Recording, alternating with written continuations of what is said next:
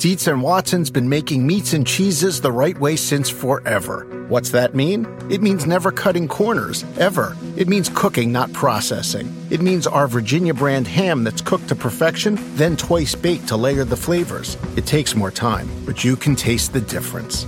We come to work every day to do it the right way, even if it's the hard way. Because if it's not right for us, it's not right for you. Dietz and Watson, it's a family thing since 1939. For the ones who work hard to ensure their crew can always go the extra mile, and the ones who get in early so everyone can go home on time, there's Grainger, offering professional-grade supplies backed by product experts so you can quickly and easily find what you need. Plus, you can count on access to a committed team ready to go the extra mile for you. Call, click Grainger.com, or just stop by. Grainger, for the ones who get it done.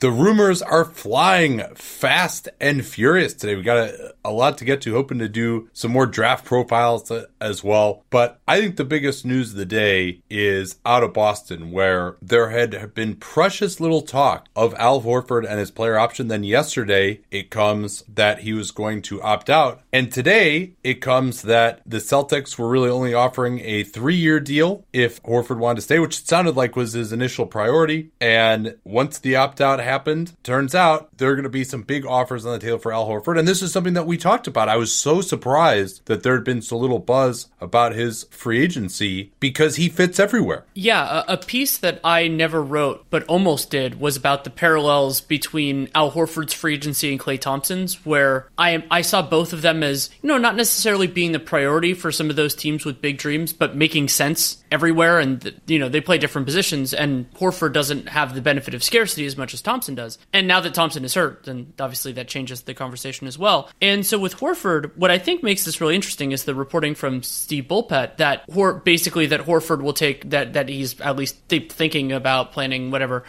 signing a 4-year deal elsewhere, is that without any further information, you could go a bunch of different directions with this. I'll list out a couple that I thought were compelling. Dallas, potentially playing alongside Kristaps Porzingis and Luka Doncic. A little bit different because they're not a ready-made contender. I wouldn't, as the Clippers, sign him as the only guy that they're adding this summer, but let's say they expected to get Kawhi Leonard. I think a Horford-Leonard combination around the other pieces they have would be awesome. So those were the two that I thought of as being the most compelling at first. Yeah, Brooklyn seems unlikely because it doesn't seem like Al would like to reunite with Kyrie Irving. Well, and they have a clearer need at forward or at a wing than they do at center, though they could make it work. I mean, Horford's that damn good. Yeah. The Lakers, certainly. Indiana, if they wanted to play him at the 4. Atlanta, although, spending 4 years on him. I mean, that's the biggest thing here is the years now. Age 33, what's necessarily going to be out there for him? It's a very interesting question. But certainly you would think the Lakers with LeBron James, that timeline. Even you would think if they only have the $23 million in space, we'll talk more about their space race in a second here, as it looks like they may try to do some machinations to open up more space than we thought they might have originally. But even if they only have the $23 million, a 4-year deal for Al Horford starting at that, Horford would be, I think, a very nice fit next to AD in theory, at least now, but certainly could be a better talent than they would have. We talked about how they're going to stop anybody. You put Al Horford and Anthony Davis together, it's going to look pretty good there. So he's definitely going to have options to be sure. And because, he can play the 4, he can play the 5, he can shoot, he can pass, he can play multiple different kinds of systems defensively, and how long that holds up for him at age 33, who knows? But like we talked about, there just are a lot more max slots out there than there are max players, and I don't know that I would expect him to get the full max on a 4-year deal, but certainly something, 3 years at $25 million a year, 4 years even maybe $100 million wouldn't be completely insane. Especially for a team that's trying to win now and for whom he would really make a lot of sense. And obviously he's a great, well-known vet. I mean, hey, even New Orleans could be interested in him. Who knows? The Knicks as well, although it does, if they sign KD, it doesn't make as much sense because you're really paying that premium on the back end to get him this year, which will be the best of those years. So yeah, there could be a lot of places that would have interest in Al Horford. Woj just recently wrote a piece saying that Danny Ainge and Horford's Jason Glushon, I think it's Glushon is how you pronounce it, aren't expected to restart talks again, and Horford is entering free agency with the full expectation that his 3-year Celtics career has ended. What do you think about the Celtics electing not to necessarily be competitive? Because you imagine if he opted out, that he thought that they would work towards a new contract. That was the reporting yesterday. Would the Celtics be making the right move to not field a competitive offer for Horford? Because it sounds like he maybe wanted to stay if, in fact, the money was right. I've been more ambivalent about the Celtics minus Kyrie than most. Kevin Pelton had a nice piece at ESPN on Tuesday talking about kind of how his model would project the idea of if they brought everybody back but Kyrie. And I believe the indication there was that they would be a 49-win team. I think that's a little bit rosy. I know that they've done well without Kyrie in the past. Just I think some of the limitations would come to bear more often. But again, they would still be a good regular season team. So maybe I'm thinking more of their playoff issues rather than the regular season ones. And considering how Brown, Tatum, Rozier, should they bring him back, are about to get significantly more expensive, I can understand the reluctance to commit to that kind of a team. I don't necessarily think that's worth it. Now, it kind of sucks that it would be Horford that is the guy to lose out there when, Gordon Hayward has been, his limitations due to injury have been a big factor in what has happened in this stretch. But I get it. I can understand that. And for Ainge, the idea of committing to Horford in his mid to late 30s on a team that won't have much wiggle room to improve, I understand his reluctance there. Yeah, I mean, you're basically going to be pretty capped out with a Braun extension going forward. You're going to have really just the hope that Jaylen Brown and Jason Tatum are going to get a lot better, maybe Rozier, to get back into championship contention. That obviously Hayward improves a ton from where he was last year as well. And I don't think it would have been realistic for them to contend for a championship, and so makes sense that it might not make sense, especially to lock yourself into a 36-year-old Al Horford making over $30 million a year or something like that. So I understand it from Boston's perspective. I totally understand it from Horford's perspective as well, especially if he can get a fourth year elsewhere, which Boston, in theory, was not offering. Now, Boston, if they move on from Marcus Morris as well, who would have a $10 million cap hold, take off Horford, take off Irving, leave Terry Rozier's $9.2 million cap hold on the books, and they would have about $19.6 million in space. Remember, they have those draft picks, 14, 20, and 22. Those will take up about $8 million in space as well. There's talk that they might be trying to trade one of those picks. You could see maybe them getting in on the Mike Conley derby now with all these picks that they have in the future. That might make some sense in Utah, but might have some competition now for Conley. They've been described as the front runners up until recently. Maybe if they bring in Conley, but their other problem though is they really have nothing in the front court. I mean, they got Daniel Tice as a restricted free agent. They got Aaron Baines, who struggled to stay healthy this year as a lower end starting center, and he's getting up there in age as well, and Robert Williams. So they really would desperately need experienced bigs, and Horford, of course, was so key to that defense, which is really the way that this team is going to be good offensively. They don't quite have the shooting. They don't have that one primary scorer. And last thing, as it looks like this Celtics era is ending, I had two thoughts. One is, how crazy is it that it looks like Brooklyn is a good bet to be better than the Celtics next year after everything that those two franchises have been through? Like, if you had looked at it in 13-14, when the trade was made, you would have said, okay, well, Brooklyn will be better for maybe the next 4 years, and then the Celtics, they'll be rebuilding, and, right about the time that these obligations end, Boston will be coming into their own and Brooklyn will need to be rebuilt. And of course, it's been exactly the opposite. Brooklyn was terrible for most of that run, gave up the number 1 and number 3 overall picks in 16 and 17. And then right as that period is ending, Brooklyn, coming off a period of having none of their own draft picks, all of a sudden looking like they might be better than Boston by signing Boston's prize free agent that they got with one of the very Brooklyn picks that was traded away. So that's one thing. And then the other thing is, I think it really all started to go awry here for the Celtics when Gordon Hayward got hurt. That's the thing that really is not going to be talked about enough, I think, in this. If he's healthy in 17-18, they might go to the finals. If he's healthy last year, everything really kind of falls into place a lot better. They would have had a much less disappointing year. They wouldn't have had a lot of the frustrations probably that they did have with him kind of being entitled. And then, not his fault, but he was gifted a lot of minutes that he didn't necessarily deserve early on. And guys like Braun and Tatum chafing behind him. And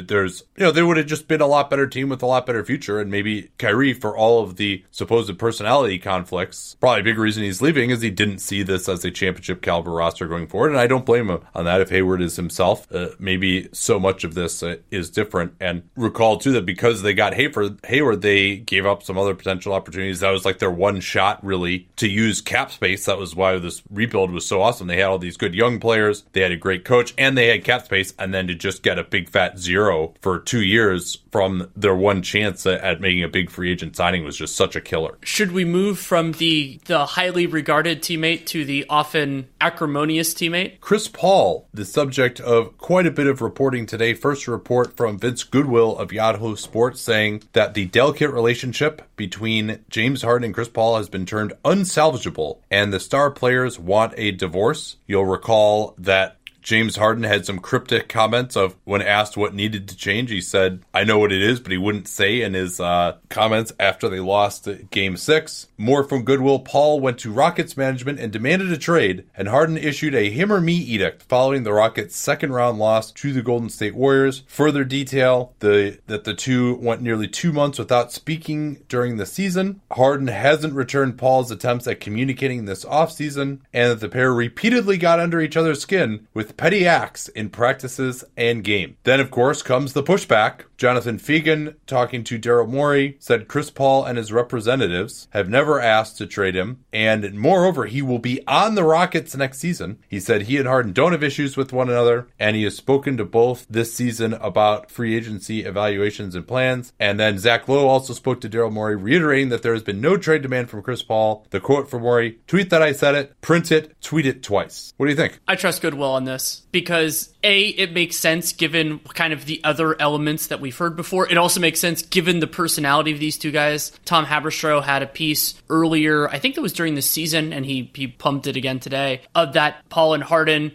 they have these, that they never really assist each other, and it makes sense. I mean, given Paul's reputation as being a hard-driving guy, that could create points of conflict. And also because Morey, as a part of his job, has an incentive to not seem like they have to trade Chris Paul. Because if they have to trade Chris Paul, maybe that could lead to teams reducing their offers. And it also gets into an issue, which we can spend as much or as little time as you want, on how much, where Paul's valuation is, because he is owed an absolute ton of money over the next 3 years.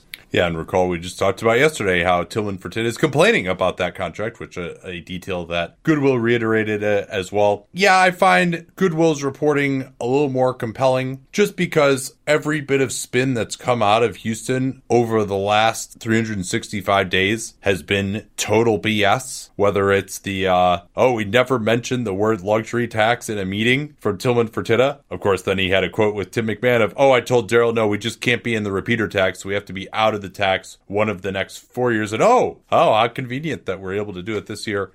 Whether it's Daryl Morey angrily denouncing reports that Carmelo Anthony wouldn't play another game for the team and that brief star-crossed marriage was over, although Daryl didn't actually say that those reports were incorrect, followed by Carmelo Anthony never playing another game for the team again. So whether it's the noise about Mike D'Antoni and the extension and his assistants not being retained, and now this is probably what I would be most willing to buy. I mean, maybe the tension isn't as bad, but I mean, who would make up those kind of details? It's very rare that those kind of details just are made up in this day and age. And then maybe the part that I would buy is Daryl Morey saying Chris Paul will be on the Rockets next year because he's already tried to trade him and he can't do it.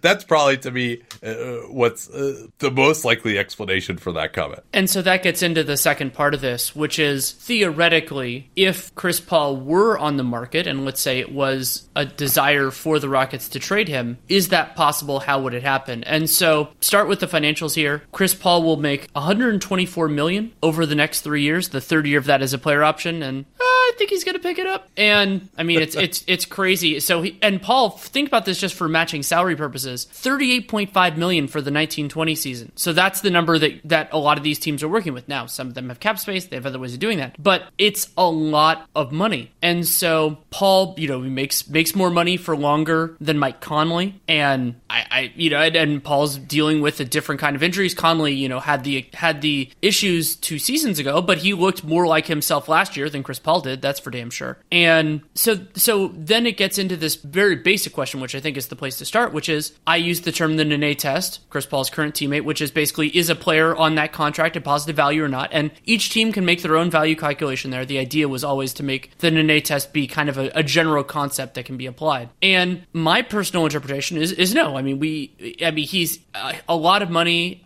You worry about not only the amount of time he misses per season now, but how he is going to age as a small point guard. And so then it becomes, well, okay, are there any teams that see it differently? And if that is the case, how the hell does this work? Because he makes more money than almost anybody that he could potentially be traded for. Yeah, so yesterday I came up with some potential ideas for the number 4 pick. Today it's your turn. You want to run a few of these by me? I'll react to them with the caveat that it's going to be hard, and maybe we'll prove that with some of these ideas. Sure. So the main group that I had were teams that I think Paul would make a major difference on, and they have like an outside shot at making the money work. Now, almost all of these are predicated on the idea that at least in the long term, that they think it's worth the cost. So a lot of them, they can match the salary this year with negative value contracts, but then those guys come off the books. And so I'll start with one. If Kemba Walker leaves, Charlotte could do a deal involving Nicolas Batum, who has one fewer year on his contract, and Biyombo could be used as salary matching. So for Charlotte's purposes, it's basically like, hey, our cap space isn't that valuable anymore. At least we can stay viable. Chris Paul does. So what do you think of that? Well, so really, I think we're probably going to run into this problem in a lot of your scenarios is, why does Houston want to do that, right? Like there's no Chris Paul trade that I can think of that gets Houston. Chris Paul is still a pretty good player. There's no trade where they're going to get back anything close to equal talent. So, why does Houston want to do that other than just straight up savings, which, I wouldn't put that past Tillman Fertitta because they are looking at the luxury tax this year. Well, even Fertitta acknowledges that. And it's worth mentioning on that point that clearing, let's say theoretically a team could take on Chris Paul, at least a part of it would be cap space. Then they're saving money not only in the long term, but for this year, they wouldn't be clearing enough money to become players in free agency or anything like that. It would just be, maybe they could use the full mid-level, things like that. Yeah, I mean, if they could just completely dump Chris Paul's salary for nothing, and there's not many teams that could just straight up take him. The Clippers, the Knicks, Sacramento, and that's about it. As far as teams that would straight up take him, maybe there's a few others that would, like Indiana, if they moved on from Bogdanovich, might be able to. But even if they just got off of his contract for nothing, that would put him at about $20 million in cap space. So, enough to do something, maybe reload a little bit here. I don't think that Capella is really that much of a sweetener either. And then you get into a real big salary matching problem. So yeah, Batum and Biyombo, you're a lot worse the next 2 years with those guys than you would be with Paul. Sure. Minnesota, there are 2 different configurations there. One would be involving Andrew Wiggins. The other would be probably Jeff Teague. Gorgie Jang would be the major pieces going back. Oof. Maybe you could say it's possible that Teague, if he gets healthy and Paul on the decline, might give you a little bit more offensively, although Paul still is a pretty solid defensive player. Tough to switch without Chris Paul out there either.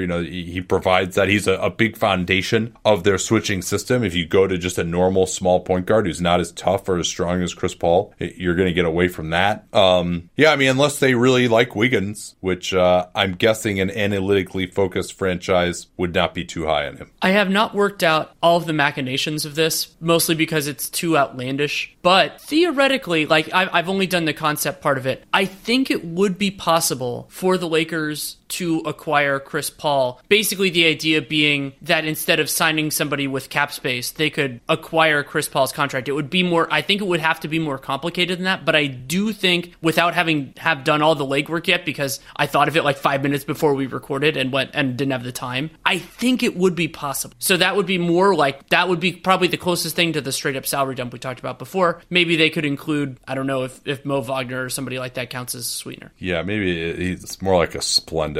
I was hoping you were going to go Stevia and go Breaking Bad reference, but okay. Oh, I meant to go Stevia, actually. actually. Maybe that could be a possibility if the Lakers just strike out on all the other free. But that seems unlikely. And even if they strike out on the max free agents, splitting up that money and getting some decent role players, to me seems like it makes more sense than bringing Chris Paul, even for this year, not to mention the 2 years after this one. Okay?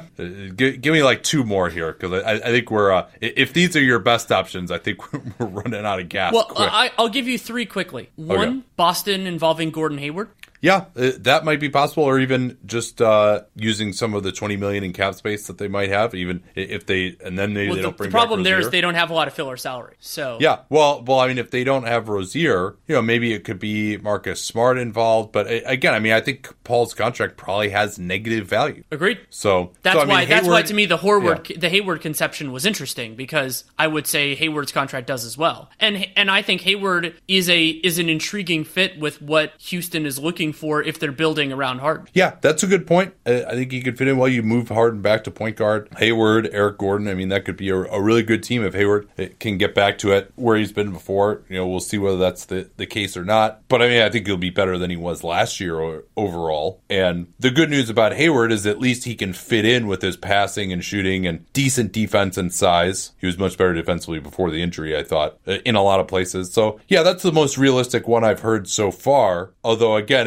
that makes a lot more sense if Al Horford is staying in Boston. Well, and maybe that changes Ainge's calculus enough that you up the offer on Horford, especially if you can get somebody of Chris Paul's caliber without giving up any of your good young guys. Then it's, let's call it Paul, Tatum, Brown, someone, and Horford. Like, that's a really interesting group moving forward. Yeah, it does seem that ship has sailed, though. Agreed. But no, that one's a little more realistic. All right, what else? So then the last two are more in the realm of the Charlotte version, where it's, filler salary, basically just another way of using future cap space. One is the Orlando Magic. They've been looking for a point guard forever. They have a ton of filler salary in various iterations. Mozgov, it'd be funny if Mozgov parallels with Biyombo, but then they have Fournier and a whole bunch of stuff. Houston would probably want Aaron Gordon in the deal or John Isaac. If I were Orlando, I would be pushing against that. And then the other one would be Detroit. Detroit has a lot of salary filler. I'm guessing they would try to avoid using Andre Drummond in that deal, because the idea would probably be,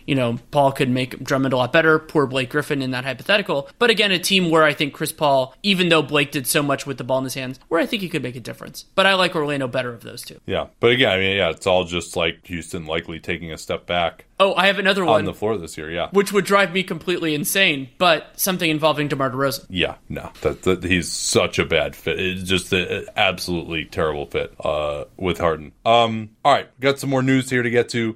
Woj said on TV that Kawhi not really interested in the Lakers. He's focused on the Clippers among the LA teams, and Woj expects it to be a Raptors-Clippers fight going forward. Let's turn to the Lakers now. Their plan is to try to expand the Anthony Davis trade and create the ability to open a max salary slot on July 6th. Now, this is not something that we really considered, because the deal as reported is the deal as was reported. And the way that this would work is you would get enough salary going back to the Pels, which would have to be more than is currently in there. Remember, they would have had to take AD into cap space, thus vaporizing some of their cap space. That was the big problem that was going to get them down to the $23 million. So what you would do in this instance is a conception of the deal in which the Lakers include Wagner, Isaac Bonga, and Jamorio Jones, guaranteeing some of his salary. That then gets you enough to bring back AD as long as he waives the vast majority of his trade bonus, depending on how much of Jones's salary is guaranteed. So the idea there is you've agreed to this trade, and that trade actually works in terms of matching salary if the Lakers are over the cap. So what they would do is just pretend like the trade hasn't happened yet, because it wouldn't have officially happened yet, so you're not actually really pretending. And then just as it sits with all those guys on their roster from before the AD trade, they had $32.5 million in space. And so they could then sign guys into that $32.5 million and then make the trade to get AD if he waived some of the trade bonus. The report has been that he is not going to waive that trade bonus, which is over $4 million. And so then the only way the Lakers could do it would maybe be by signing and trading a current free agent to get enough matching salary. Alex Caruso, who's coming off of a two-way, has been been mentioned by Eric Pincus as a way to have him not waive the trade bonus and still make this trade legal for AD. Now, clearly, the Lakers didn't really seem to have thought about this beforehand. Otherwise, the conception of the trade that they agreed to could easily have included all of these guys, no problem, you would think. I mean, maybe the Pels didn't want to take back some of these guys in salary, but aside from that, it shouldn't have been too difficult given the amount of stuff that they were giving up. Doesn't seem like the Pels want to wait until the 30th of July when you can get that same matching salary in the form of a signed number 4 pick and then trade him to get up to the amount of salary for AD. So really, it's in the hands of AD and in the hands of the Pels here to either change the deal, waive the trade bonus, some combination thereof to get the Lakers up to that $32.5 million. Otherwise, they're between 27 if AD waives the trade bonus, but it's the initial conception of the trade, or the initial conception of the trade that involves AD not waiving the trade bonus, 23 million. So still some to be written here, but there is a scenario in which the Lakers could still have the 32.5 million and not have to wait until July 30th to consummate the trade. Yeah, it overwhelmingly looks like the Lakers didn't think this through just because it could have been done in conjunction and it wasn't. So it wasn't in the Pelicans trade. It also wasn't done with a third party, and it absolutely could have. So I'm sure there are some that are trying to spin it of like, hey, they're tactical geniuses or they're going to do this stuff. It's like, no. Well, and you know what this smacks of too? All of the reports out of Lakerland have indicated that Rob Pelinka operates in very insular fashion. And, the Lakers do have cap experts that are there. And perhaps such experts were not really consulted on the parameters of this trade, whether they're concerned about leaks, whether Pelinka doesn't operate that way, whatever it is. But it does seem like, and, the Pelicans, I'm sure, probably knew all this stuff, but they didn't care. It's the most favorable conception to them to not have to take on Wagner and Bonga. I mean, I don't know who knows. Maybe they want those guys, but and not have to wait until July 30th. But now they've agreed on the trade. In theory, it's out there in the media. Maybe the Lakers can just say, hey, you know what? Yeah, we agreed, but too bad. We're not doing it unless you make these additional concessions. And frankly, if I were the Pels and I was really faced by that, number one, I'd say, oh, really? Well, it's out there in the media and you guys need AD more than we need this specific deal done. But in reality, both of them need each other. So it'll be an interesting game of chicken to see if the deal's parameters get changed or not and what kind of concessions are extracted if in fact the deal is changed. Where do you want to go next here? We can go to the long national bout of intrigue is now concluded. Dwight Powell has officially opted into his Mavericks contract, and this has gone a couple different ways. And Dallas can still sign him to an extension. He is still eligible, and we both thought initially that if he was going to return to the Mavericks that he would opt out, sign at a lower salary for more years, so that would clear additional cap space. That is now off the table, but they can still agree to a longer term deal using, jumping off of this in a couple of different directions. John Gavoni reporting that the Hawks have been trying to move up with the number 8 and 10 picks as bait, but their offer to the Knicks for the number 3 pick was apparently rebuffed. The Pelicans are considering maybe trading number 4 for 8 and 10. If I'm the Hawks, I don't know what they want with the number 4 pick, frankly, of like who is going to be there when they already have a point guard. I mean, the only guys who, in my mind, that we've looked at who are sexy enough to really be excited about at number 4 would be Garland and maybe White. And of course, those guys play the same position as Trae Young, who I think I like better than either of those two so far when you consider what he did his rookie year. So if you're going to, I think if you're not drafting a point guard, you probably have similar quality players, frankly, available at 8 and maybe 10 as you would at 4. Certainly not enough to give up 2 picks to move up. And generally teams pay a premium for moving up when you consider the actual production that generally comes from those slots. KP had a nice piece on that today. Also, some reporting, this seems kind of smokescreeny, that Darius Garland is having a last-minute workout with the Knicks. He's going to miss a media session so he can do this workout on Wednesday. The Knicks might actually be considering him at 3. I'm guessing that is just to try to maybe open up some trade possibilities for 3. It seems unlikely to me that they would go there. The last-minute nature of it's like, oh, really? Like, we've known that we've had the number 3 pick for this long. We've known we had a high lottery pick for this long, and we're just bringing in this guy for a workout that we think we're going going to pick one day before the draft. It seems very ostentatious. Although Brian Windhorst did say that there have been some teams that Garland has had secret workouts with over the last few weeks. And Garland is healthy and is expected to play in Summer League, assuming that his team approves coming off of that meniscus injury. All right, you want to do a little mini scouting report here? Well, actually, I'll just mention one other thing, mostly because the reporting on it just abused me so much. So Shams Charania had a thing basically about that Kyrie Irving has been communicative and forthright with Celtics officials. This is going off the stuff earlier in the day that he had been ghosting them. Basically, what Shams was reporting is that Kyrie's been open with them and just saying, I'm gone. And he thought that was sufficient. Yeah, and certainly the AD trade talks would indicate that they are well aware. And Shams also reporting that the Celtics are quite prepared for a future without Kyrie. And, well, maybe not prepared, but accepting the fact that it's going to happen. No Kyrie, no Al Horford going forward here. You alluded to it, but we also never said the other piece of news. I don't think we just didn't have it in the plan with NBA champion Harrison Barnes. Oh, yeah. How did I forget to put that in? So Barnes is actually now going to opt out. There was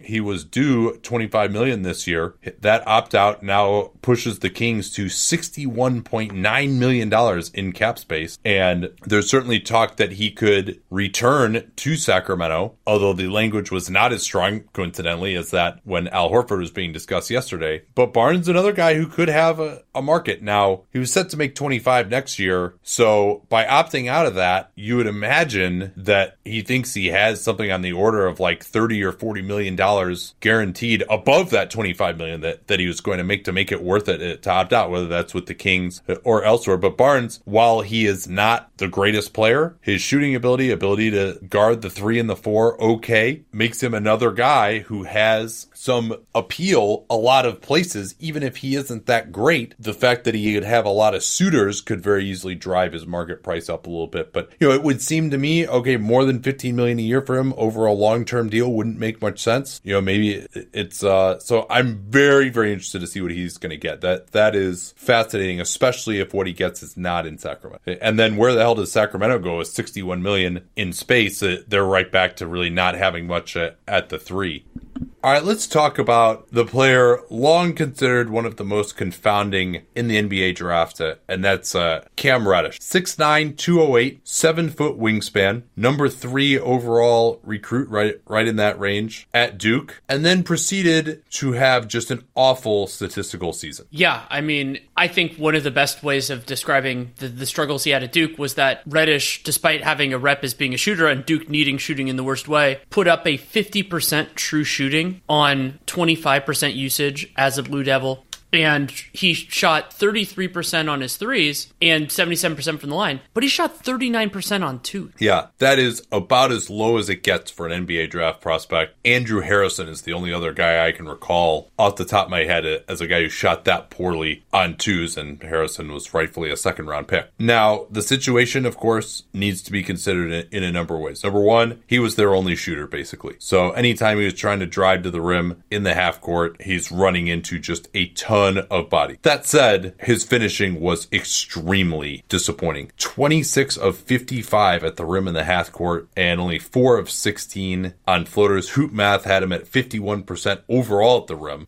And that to me was much more disappointing. The shooting, 33%, he shoots it pretty well. He was taking some difficult attempts. He was not used to taking as many catch and shoots. He's actually a much better shooter off the dribble relative to what people normally shoot off the dribble. Shoots 77% from the free throw line. I'm not feeling terrible about his ability to shoot. Yeah, you'd like it to be better than 33%, but he is their only shooter. He was contested a lot of the time. Things really broke down, in particular when he was contested. Although I'm a little wary of that designation on Synergy because it's just manually tracked of what's contested and what isn't. And just naturally, you're more likely to decide that a miss is contested than a make. Nonetheless, it was really that finishing at the rim that was the biggest disappointment in his season that made him so incredibly inefficient. Yeah, and something you see on the video is how he's very aggressive avoiding contact. He has some spectacular finishes, like when some of those went in, they were really impressive, like some scoop reverse layups and some of those sorts of plays. The problem was a lot of them didn't go in, and he didn't have those plays where, maybe it wasn't as strong of a contest and he just bounces off the guy a little bit. And Reddish, 6'8", 7'1" wingspan, even if he is on the thin side, you still think that he could do a lot more in those circumstances. And it's so hard to be efficient. And, some of them, as you said, I think there are mitigating circumstances, but the way he approached those situations was still really concerning. Yeah, every once in a while he would try with the more confrontational finishing, but that usually failed. Schmitz made a great point on his video. Again, this is a mini scout, to be clear. So we, probably watched 2-3 hours, maybe one full game and a bunch of clips. This is not our full scout where we really spent about a day on it. So this is kind of more of a, here's what he is, here's some facts about strengths and weaknesses, as opposed to a projection of exactly what he's going to be. Although I think watching any more of Reddish probably wouldn't have helped me in that regard anyway, because he is so confounding. But yeah, I think, he either just slams right into guys with no real plan, guys who are already in position, or, he's going for these crazy double pumps that aren't going to go in a lot. Also, just not really much of a 1-foot leaper, likes to leap off a 2. Generally, just looking at him and the type of prospect he is and how highly rated he was, you think of him as being more athletic than he actually is. He's, I'd say a relatively average finisher at the rim in terms of his leaping ability, below average finisher, but in terms of his leaping ability, attacking the basket, he's not really going to dunk on you. Didn't have many of those. Sometimes he'll get out in transition and extend out for a dunk, but he's not thinking of going up and just yoking it on people off of 1 or 2 feet. Now, if he had more space, if he has more coaching, finishing at the rim is something that could be improved. He is just a very smooth, natural athlete who has a lot of moves in his bag. So I think there's certainly a hope that this could be improved. And overall, his stats were much, much better at the AAU level than at Duke. And he was just in about the worst possible situation, other than just, having guys setting him up every once in a while. But as the only shooter, he wasn't even going to be open that for threes that often. His off the dribble shooting is probably his best offensive skill at this point. He's got a pretty good package, able to create some space. Has some really nice spin pull back plays. The triple threat is okay. He can look smooth going to the basket, although again, just not very strong or physical. Falls down a lot. And that brings me to the next bit of context, which is he had this core muscle injury surgery, and that hasn't helped him in workouts. But when you see a lot of his lack of physicality, I don't know how long it was that injury was bothering him. We've never gotten any reporting on that I'm aware of, but it wouldn't shock me if that's something that was bothering him all year, because there's just so many times where he would just get knocked over or just fall down, and yeah, he's not the most intense guy necessarily, the most physical guy. That wasn't his reputation coming in. He had a reputation as somewhat of a coaster even coming in, but this was more than you'll see from a lot of guys in terms of just not having the core strength. So maybe that's just a result of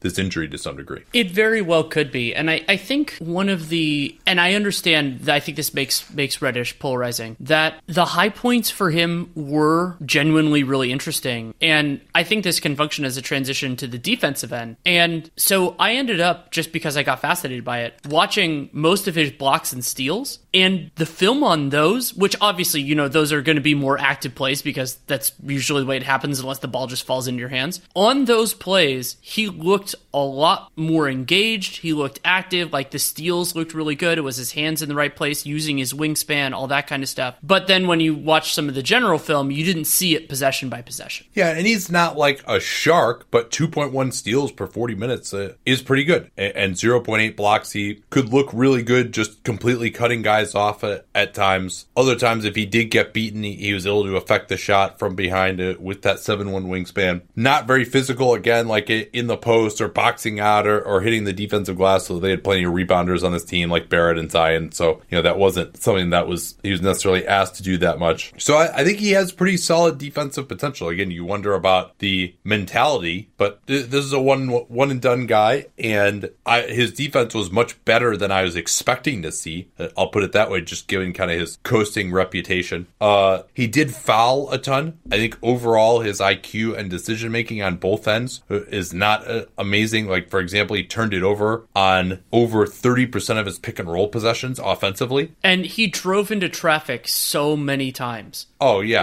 Because, yeah, there's going to be traffic at the rim. That doesn't mean you have to run into it every time. The one that drove me the most crazy was there was a play where I thought I wrote down which team it was against, where he got an offensive rebound. It kind of bounced him at the free throw line. And because it was a shot around the basket, I think Zion missed it, one of the few misses he had in the year. And Reddish gets the ball at the free throw line. 4 guys are standing between him and the basket. And he could have maybe taken the free throw line jumper. College, the shot clock resets, so he could have done any number of other things. Instead, he drives straight into those 4 guys and turns the ball over. And I'm just going completely insane watching the film because I'm just like, you could do anything else but that and it would have been fine. And he did exactly the wrong thing. Yeah, now he had 25% usage. Remember, he's playing with RJ, who's quite ball dominant. He's playing with Zion, but he was this high recruit, and I'm sure people are always saying, be aggressive.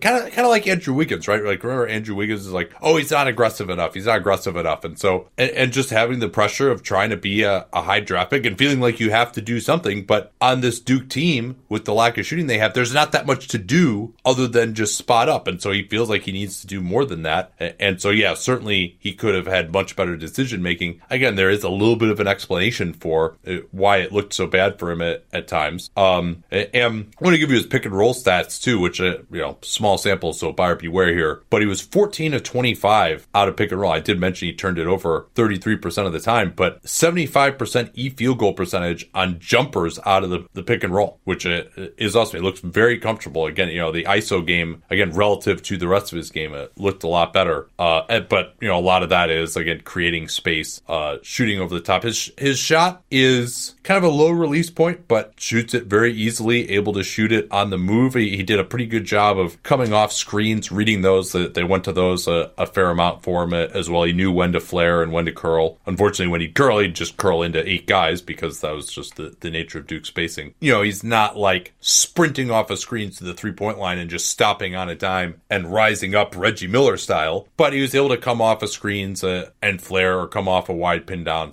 and that could look okay. So I don't know. I don't really have any kind of a verdict on him. I mean, there's certainly major concerns, but he was much better at the lower levels. He had this injury. He was in a really bad situation. There's some things he can do that look pretty good. You could see how maybe he might be able to be a secondary ball handler. He has more ball skills than, say, Nasir Little, who's in this category, Sekou Doumbouya, who we're going to talk about in a second, for example. But you wonder whether he's ever going to be able to be efficient enough to really make any of that worth looking at for an NBA team. I think I still believe in his jump shot more than, say, like Nasir Little's again, and he's got a lot more versatility to his jump shot than maybe someone like Hunter, although Hunter, it's a little bit different a position as a combo forward. Reddish, I think, is really more of a pure small forward, more comfortable guarding guys on the perimeter, smaller players. So where does he fit in?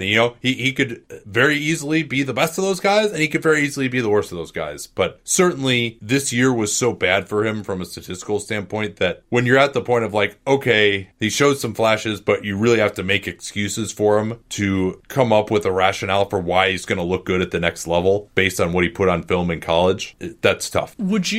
So I think he has the highest ceiling of those 3 because the flashes that are there and everything else. But those 3 being Doumbouya and Little. Yeah, but the likelihood of reaching that ceiling is nebulous at best. And that's what's so weird about with Reddish is like I saw these moments and I'm like, I want to believe that it's just the situation. But I firmly believe also that if I watched more film on him, if we weren't doing a mini scout, if we were doing a full scout, that I would like him a lot less. Like, because you hear a lot. Yeah, that's a great point. You hear a lot about the people who know his game and all the floatiness and all that type of stuff. So I definitely think there's a meaningful chance that he was just in the wrong situation, and also like there are players of his mold who just fit better in the pro game because there's more spacing and he's not, in certain ways he's not asked to do as much. The idea that, I have to be aggressive because I don't get the ball very much, those sorts of things. And I think a lot of the like driving into traffic and all that, I think it can be coached out of him if he is coachable. But I don't have faith based on what I saw that while those things all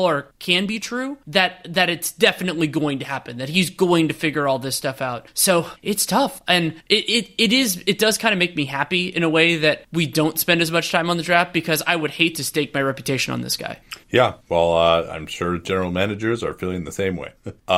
And I thought that his performance at the Nike Hoop Summit last year was pretty similar to what we saw at Duke. That was more along those lines. And that EYBL stuff, that's 2 years ago now, playing against guys who are a lot younger. Maybe perhaps he just simply hasn't developed as much. And yeah, I mean, the finishing is just such a concern. The lack of the 1 foot finishing. I mean, that's, he's not a guy who's going to get out in transition and really dominate you in transition either, running the lanes, finishing at the rim. He's more wants to kind of hang out and shoot the three. And just an overall, I mean, I don't want to say a lack of intensity because he did show that at times on the defensive end. But casual approach, lack of passing vision, not a ton of feel. It's not a great draft. But yeah, I mean, like I said, if you're going to tell me, like, he could very easily be, if you want to throw Hunter and Culver in there too, he could easily be the best of all these guys. I mean, there's so many of these wing combo forward types that are right in this range. And I can't say that I have a great feel for who's going to be the best of that group. I mean, I probably would still go with Reddish over Culver, I would say. I'm just really low on Culver just due to the concerns about the jump shot, because I do think Reddish has a little bit more upside. But, again, I'm not even certain of that. So, should we turn to Sekou now? Let's do it. So he has an interesting story in terms of his path to this point. I've actually saw him at Basketball Without Borders in 2018, if memory serves. And maybe before that, I would have to go back to look at like Adidas Nations because he's been in the mix for such a long time. 6'9", 210 pounds with a 6'11 wingspan, 8'11 standing reach. So if you want to kind of a frame for that. Did you say 210 pounds? That's what I saw. Yeah, I mean, I think some of the information that I saw was that he was actually thicker, in the 230s, 240s range, and then he lost weight and was at 220 or so during his season in Limoges. Okay, yeah, I can't remember which place I got that from. But yeah, I mean that. But anyway, yeah, and 8'11 standing reach.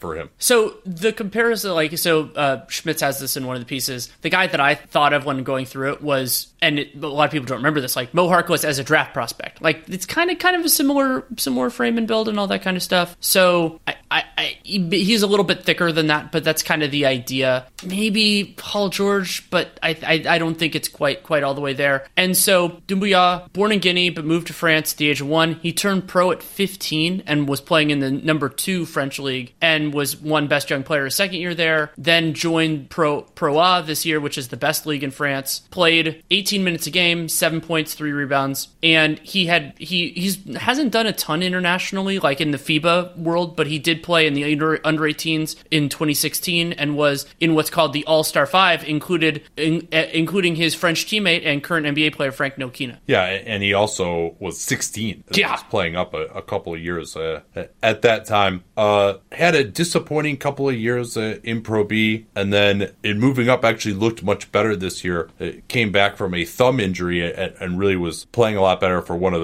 the better teams in Pro A. Sorry, my French pronunciation is not great. A few other stats on him. 29 out of 82, 32% from 3. Of course, that is from the international line. 67% from the foul line on 41 attempts. 27 assists in 714 minutes. 6% offensive rebounding and only 16% defense rebounds. Fouled a ton. But also the age. Doesn't turn 19 until December 23rd. So he's one of these guys like Giannis, like Dragan Bender, international guys who are barely eligible for the draft this year. And that youth is certainly something to be considered, that he's a year or more younger than a lot of these guys that he's going to be compared to in this range in the draft. And also KP did his statistical translations today. First time we've seen his internationals. He actually is number 3 on KP's mix of stats and scouting board. So that's and he was playing real minutes for a pretty decent team, going into the French playoffs this season. So I think I'll start this with a question to you, which is, what is his ideal offensive role and what skills can Sekou develop to move beyond that role? Yeah, so, he's kind of combo forward-y at this point in time, looks a little bit more like a 3 than a 4, though he's got that 8'11 standing reach. I mean, that is, and 6'9", that is definitely combo forward size in the NBA. Largely the role that he was playing for Limoges is just spotting up around pick and rolls on the outside. And the jumper, I thought, actually looked pretty good, especially considering the distance that he's shooting from. You know, he could be kind of casual. He doesn't necessarily hold his follow through, but he gets the ball off quickly. He can even show some ability to shoot on the move off of handoffs on occasion. And he had 32%, but remember, this is the international line, and he's also a year younger than some of these other guys. So I think the jump shot can get, I don't think he's going to be a lights out shooter, but I think the jump shot can get to a point where it's going to be a strength for him as a spot up shooter. So that's probably most of what he's going to be doing. His athleticism is, probably the best. I would say, right up there with Nasir Little, maybe a little bit below there among this group of wing/combo forwards that we're talking about. And so I think he can have a good effect on the offensive glass. And as a cutter, he actually showed a really nice facility for cutting, getting to the rim that way. Showed a little bit of grab and go ability. Again, it's worth noting he's playing on like a real European team. These guys are not really asked to expand their role offensively that much. So, I see him likely being, more of a support guy. I think, though, if you had the Mo Harkless comparison, I know you weren't talking about necessarily his skill level, but, I see him moving beyond that kind of just garden variety combo forward kind of guy. I think he's got some ability to dribble the ball, attack off the dribble, and shoot the three at a high rate, maybe even if, you could see him ending up as more of like a Trevor Ariza kind of shooter where, he can shoot around 35% but gets a lot of attempts up. And maybe he's even more of a natural shooter than Ariza. Ariza was kind of a non-shooter in college, as I recall. So you can correct me there if I'm misremembering, since you saw him all the time. I'm trying to remember. I don't remember him shooting a ton of jumpers in college. It wasn't really, I think, until 2009 with the Lakers that Ariza really became a regular 3-point shooter, and he had like a crazy run in that 2009 playoffs that was beyond where he'd been. But in any event, I pulled the numbers. Ariza, 24% from three, 18 of 76 in his 1 year at UCLA. Okay. So to give you more of an idea of what his offensive role has been, he's playing mostly as a 3. He did post up some. I liked that when he would run the floor, he would go for some transition post ups. Not a ton of moves there yet, but 35% of his possessions is spot up, 20% in transition, not being asked to be a roll man at all. Pretty much exclusively a perimeter player. But the off the dribble game, as far as the jump shot, is very much a work in progress, as they say, by which I mean it's terrible. He had 5 points on 19 possessions in the pick and roll and was only 35 out of 130 on jumpers in the half court. He improved his shooting as the season went along, but he was 5 out of 26 on jumpers off the dribble in the half court. So I do like his form a lot. He's no left hand involvement. He gets it off smoothly, pretty compact stroke, generally like the arc. He's not very consistent and he kind of snake bites it, doesn't follow through entirely. And he showed a little bit of passing vision as well as the season went along. Some left and right handed hook passes to the weak side at certain times. He had more turnovers than assists, so it's not, and they are stingier with assists in Europe as well. But so it's not a strength of his, but he showed some chances, especially for a guy who is mostly a play finisher, to make some good looks. It's something I could potentially see evolving, to be sure. I don't have much of a disagreement with what you just ran through, but I'll say one disagreement and one other point I want to emphasize. So I'll start with the point to emphasize. I really like his motor, and like offensively, you could see moments where it's like, he pushed his way around like like to get around a screen or to get into a position for it. And having just watched a few of these other guys, just like the possession by possession of just like actually moving through his stuff, I thought that was really nice. But I'm less positive about his jump shot than you. I think the things that I don't love about it are correctable, and it is good that his shot has gotten better over the last couple of years. One thing I noticed watching more of him in sequence was it feels like he's leaning back a little bit on his jumper, and I don't mean a fadeaway. I just think that his body, his like forward and backward balance is a little bit wrong, and maybe that's just it. Also, maybe it was the camera angle, and because it was a little bit higher on some of the French stuff, and I was seeing it differently and just miscalibrated a little bit. But it looked to me like it was a little bit off, and that can be corrected, but I'm just a little bit more skeptical than you. But also, that's, like the shooting, it's an important part of his value, just like it is for everybody who's not dynamic on ball, and he's not dynamic on ball. But I do like a lot of kind of the other pieces of it, and as long as you don't make him like create off the pick and roll, I think it'll work out fine. Yeah, his finishing, he can't get up for some big dunks. He had a couple of coast to coast. He had one beautiful Euro step in transition into a left-handed dunk that was quite eye-popping. But I would say, he's not a natural natural in terms of his finishing feel. Didn't display much in the way of floaters or touch finishes. Yeah, I just saw that in my notes. I said it feels like he misses more contested shots at the rim than someone with his physical profile should. That's about in line with that. And while he is a willing rebounder, especially on the offensive end, going to the glass, especially considering he's playing the 6% offensive rebounds, that's pretty good. But his second jump is only average. I think he's more of a good to very good athlete than just a real eye-popping, like, nuclear guy who's just going to detonate on people with dunks.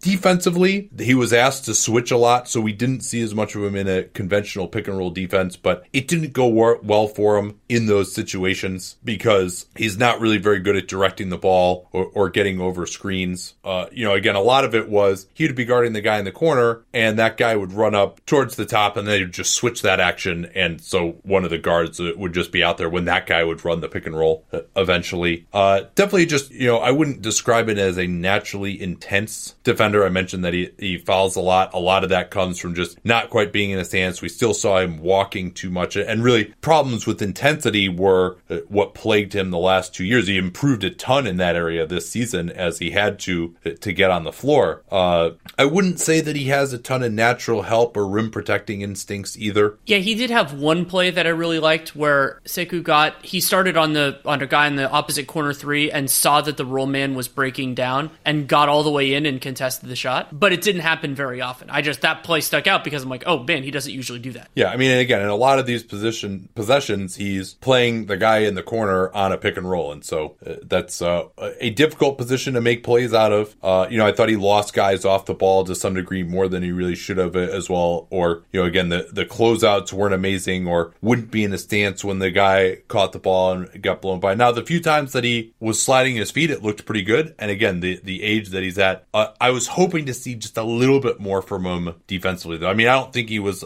getting attacked constantly or anything like that, but I wasn't like wowed by what he could bring. But this is another one where, these guys are just so hard to evaluate at this position unless he's just an absolute top prospect.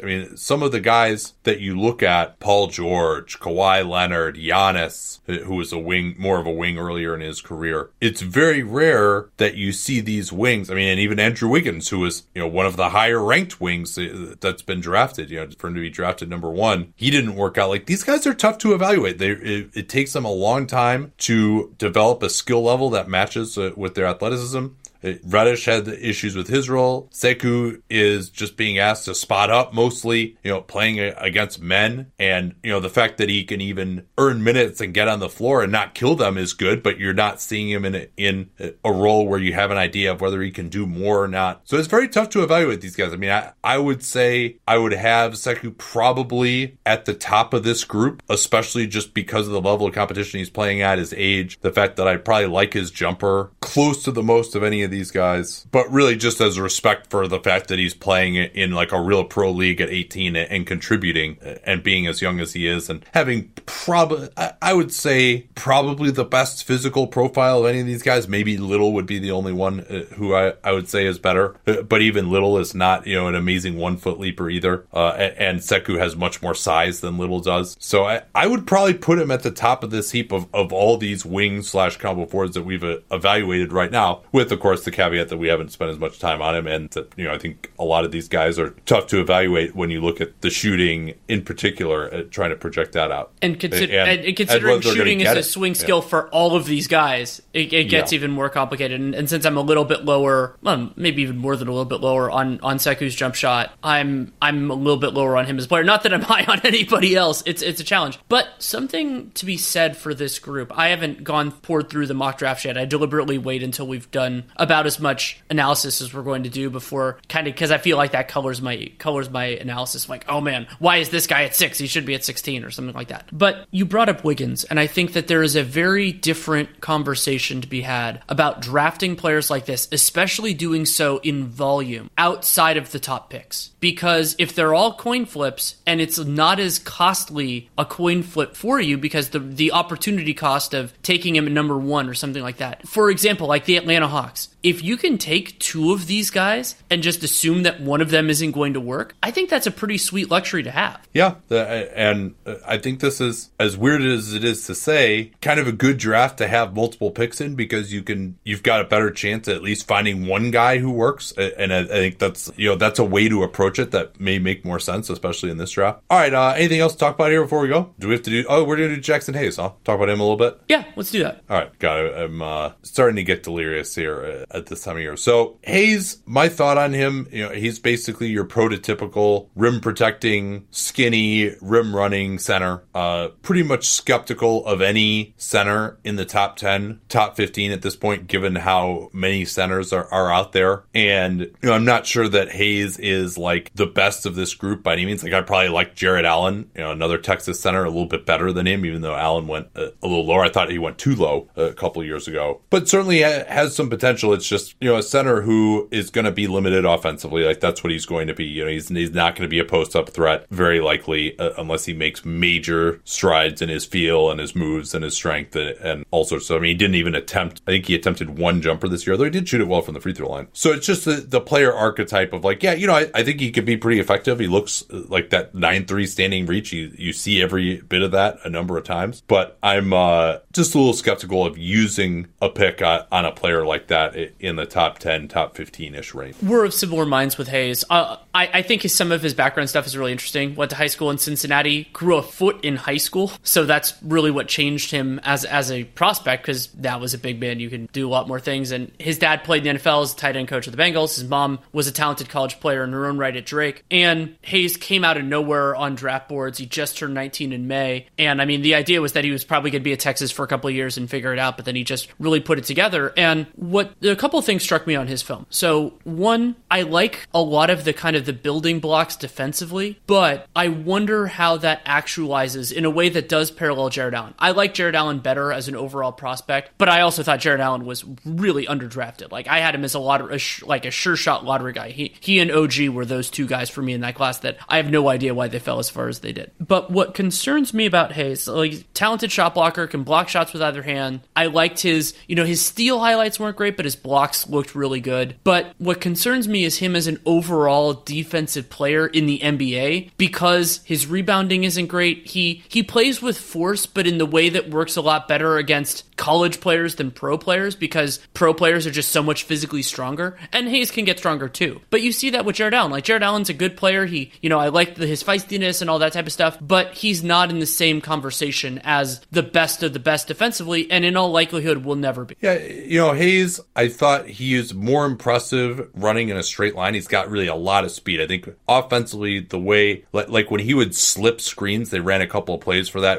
where he would slip screens and be on top of the rim in a second and just dunking it before anyone could react. Like that, his ability to roll hard to the rim, if he continues to do that in the pros and put pressure on it, like, he's not just an absolute skywalker in terms of his ability to go get alley-oops, but he's certainly, on the higher end of centers for that with that crazy standing reach. He has some small ability to turn over his left shoulder for a very close hook shot in the post. Like, his natural touch is not terrible. He shot 74% from the foul line, but not much ability to kind of power up inside. Very weak physically, does not play physically at all. And then as a lateral athlete moving his feet, I wasn't as impressed. I think he can be, I wouldn't expect him to be a huge switch guy, except maybe right at the end of the clock, whereas conventional pick and roll, I think he can be a lot better. I think he can be a great verticality guy. I would expect him to develop into a lower end starting center. You could see that. There's, again, so many of these guys, and you just think back to last draft where Robert Williams and Mitchell Robinson were drafted 20s and 30s, and I don't think that Hayes is necessarily better than either of those guys. Now, obviously, Williams has his own issues in terms of like actually being on time and attitude and that kind of stuff. But I think just in terms of physically what I saw, I like both of those guys better than Hayes. I mean, the arms are really long though. Like when he extends his arms, you see it and you're like, oh shit! Like he is really like covering a lot of ground here. And on top of that, when he's in position, I really liked some of like a lot of what Hayes did defensively. Guys just couldn't really get around him. They couldn't get a shot up, and especially like this is the difference for me between college and pro guys. It's just that the college players didn't have enough tools in their toolbox, and so Hayes is just, when he's there, they're just like, well, shit. But the The concerns for me, especially considering the game has evolved, and I don't know enough about Texas's current coaching staff and system and all that to know this,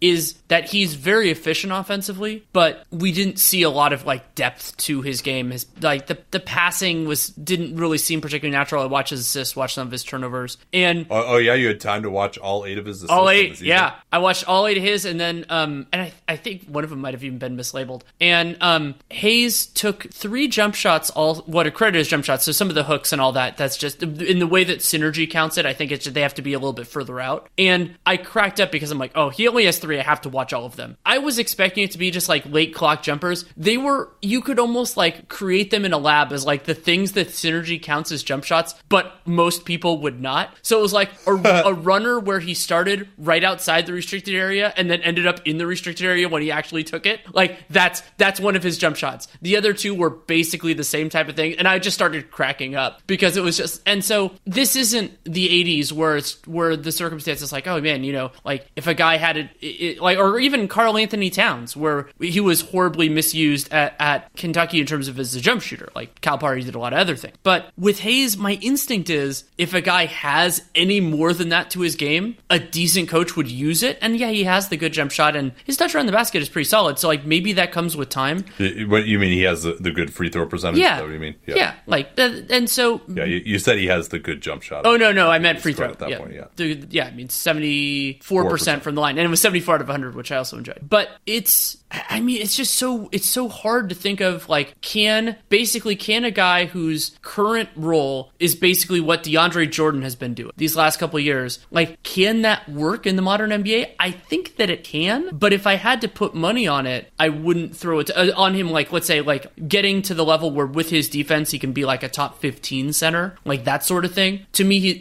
Hayes is going to have to grow his offense a lot, and maybe he can, but that's a big thing to ask. And also, it's hard because since he was such a late bloomer, we don't have the international, like, experience with him or Hoop Summit or any of that kind of stuff, where maybe he does have more depth to his game, but without that context, it's just so hard to roll the dice. And just watching him shoot free throws, actually, and that's a really good percentage for a teenage big. Yeah, absolutely. I think he's probably going to develop a mid-ranger at some point in time. I mean, in the finishing, we should get some of these stats out there. 77% at the rim in the half court, and that's pretty ridiculous. Now, only 17% usage. I mean, that's not amazing. And then one of the more disappointing things to me, because, it's not like he's hanging out on the perimeter the way Bol is, only 9% offensive rebounds. I thought that really could have been a lot better. And I wasn't impressed. He doesn't really have that quick second jump, either like when he contests a shot defensively to then go get to the defensive glass to get a second tip. He's not very quick off the floor if he's defending out in the perimeter in space to get his hands up and challenge or block jump shots. You didn't see that much of that from him. And then, he'd try to box out, but he was too skinny